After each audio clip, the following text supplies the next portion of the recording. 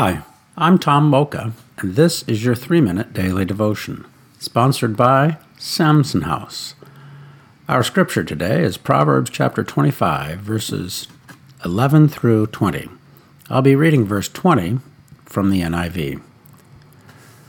Like one who takes away a garment on a cold day, or like vinegar poured on a wound, is one who sings songs to a heavy heart. Let's ponder that.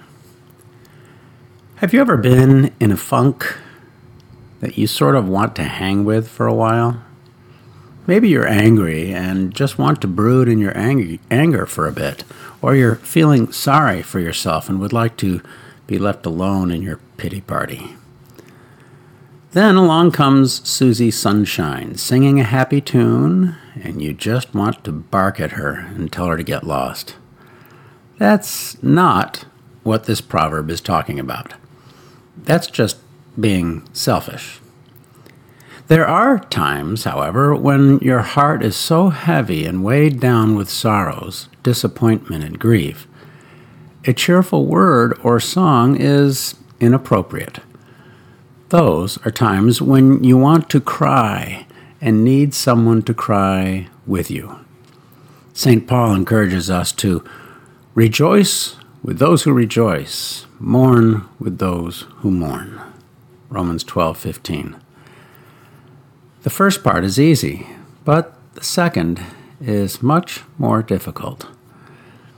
When I was a young pastor, I was asked by the visitation pastor to make a call on a young couple whose baby had just been stillborn.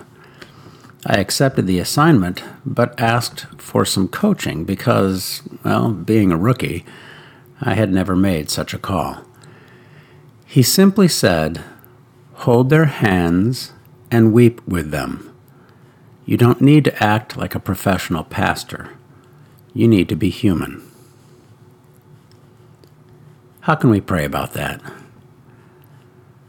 Well, let's ask the Lord to help us be more human, whether it's rejoicing or weeping. Amen. Thank you for listening, and have a great day.